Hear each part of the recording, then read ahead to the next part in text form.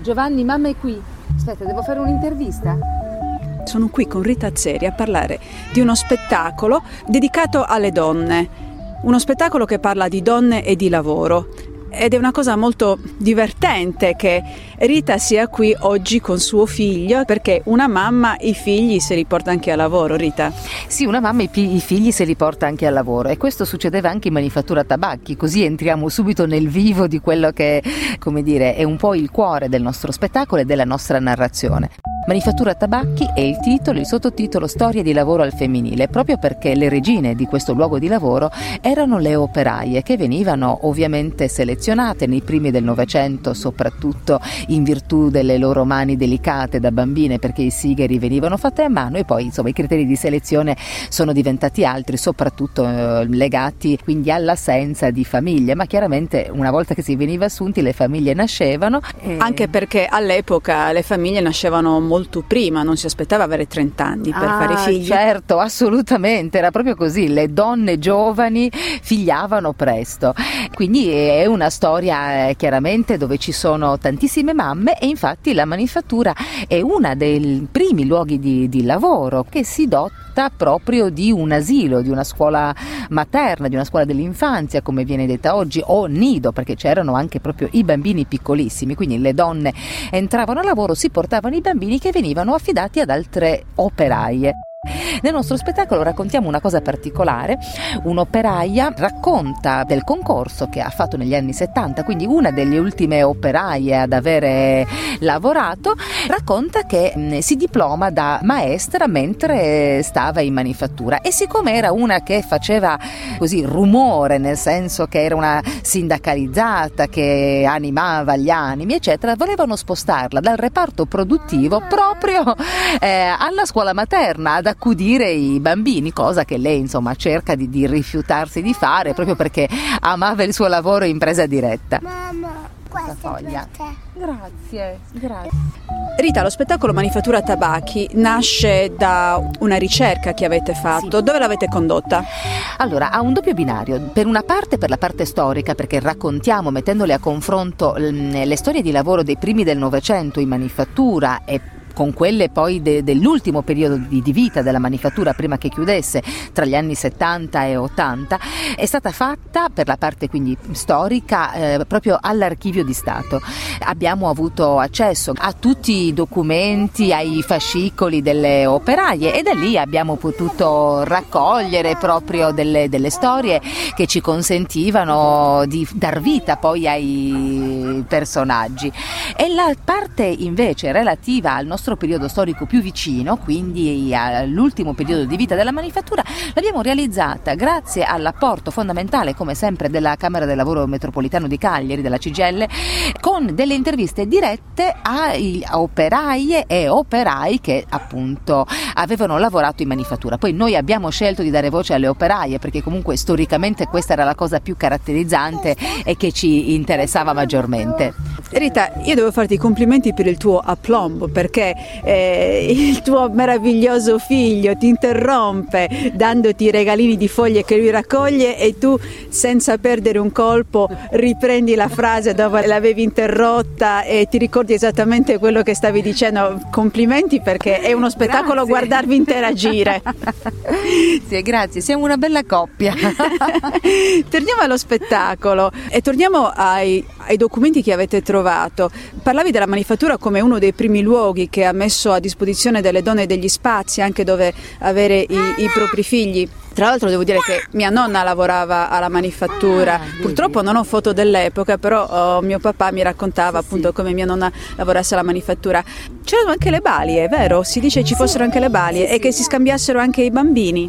Sì, questa pratica sicuramente non ne ho trovato testimonianza diretta, però è facile immaginare che fosse così, anche perché, come dicevamo, non erano delle professioniste chiamate ad accudire i bambini, ma le stesse operaie, per cui è assolutamente probabile, anche rispetto a quelli che erano gli usi del periodo, che ci fossero, come dire, figli di latte, fratelli di latte che prendevano dal seno della mamma che in quel momento era disponibile, per cui sì, penso che fosse una realtà in voga assolutamente. rispetto al lavoro in manifattura è una bella testimonianza che abbiamo trovato è relativo anche alle modalità in cui le giovani sigaraie venivano assunte. Cioè loro dovevano fare un periodo di apprendistato che durava non meno di 6 mesi, nel quale venivano prese informazioni sul loro conto, venivano mandate lettere appunto anche in questura per vedere che queste donne fossero di retti costumi morali, quindi anche la condotta tra virgolette privata, personale, veniva portata a giudizio, ad esame sul luogo di lavoro. E in questo periodo di apprendistato le ragazze dovevano essere chiaramente disponibili, dovevano mostrare di avere attitudine, e una delle prime doti che era richiesta era proprio l'obbedienza, quindi anche la disponibilità a svolgere tutte le mansioni senza recriminazioni. Doveva semplicemente assecondare e prestarsi a fare quello che si doveva fare al momento. Terminato questo periodo di 6 mesi di apprendistato in cui venivano messe alla prova, loro in pratica iniziavano a lavorare con una paga che era veramente bassissima, tipo 0,25 centesimi per le 8 ore di lavoro, anche se commisurata al momento storico di cui stiamo parlando, i primi del Novecento, era comunque una paga bassa.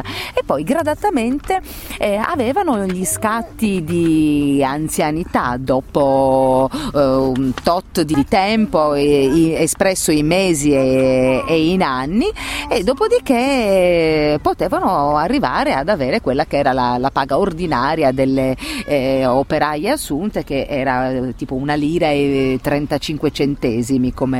come paga massima. Questa è una bella curiosità, ecco, anche. Rita, storie affascinanti da un passato remoto. Cosa ci dicono rispetto alla situazione lavorativa della donna oggi? Sorridi, che mi dici? No, sorrido perché in realtà è come se noi fossimo fermi ancora per certi versi quasi ad una situazione da medioevo. Che cosa intendo dire? Che comunque le donne continuano ad essere pagate meno degli uomini, che comunque i ruoli importanti, per quanto le donne siano mediamente più istruite degli uomini, vengono in ogni caso assegnate agli uomini. Questi, insomma, riporto dati statistici, non convinzioni personali o chiacchiere da parrucchiera, ecco, perché anche dire chiacchiere da bar oppure chiacchiere da parrucchiera, a seconda del genere, insomma, dobbiamo adeguare il nostro linguaggio. E abbiamo visto che anche queste ultime elezioni regionali hanno visto pochi seggi destinati alle donne, quindi stiamo parlando comunque di una condizione che continua ad essere la stessa. E poi rispetto ad un'altra, similitudine, purtroppo c'è sempre la relazione uomo-donna, nel senso negativo del termine, in quanto le attenzioni proprio particolari che venivano riservate alle donne erano presenti nei primi del Novecento come negli anni '80, per cui dovevi sopportare gli apprezzamenti grassi di un collega o del tuo superiore. C'erano stati proprio dei casi, una denuncia finita con appunto una condanna proprio per casi di molestia all'interno della manifattura Tabacchi. Ne sono state piene le pagine dell'Unione Sarda in quegli anni. Primi del Novecento, stesso discorso, operaia licenziata in quanto denuncia il suo molestatore. Purtroppo non possiamo far sì che per ogni fiaba ci sia il famoso lieto fine.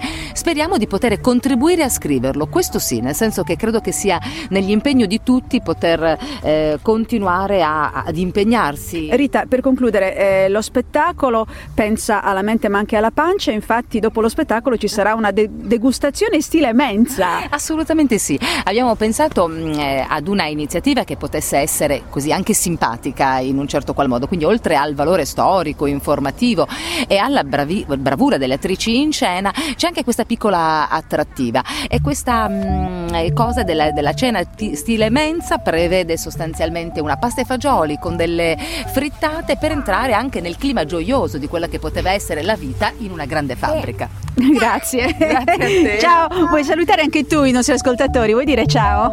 Ciao.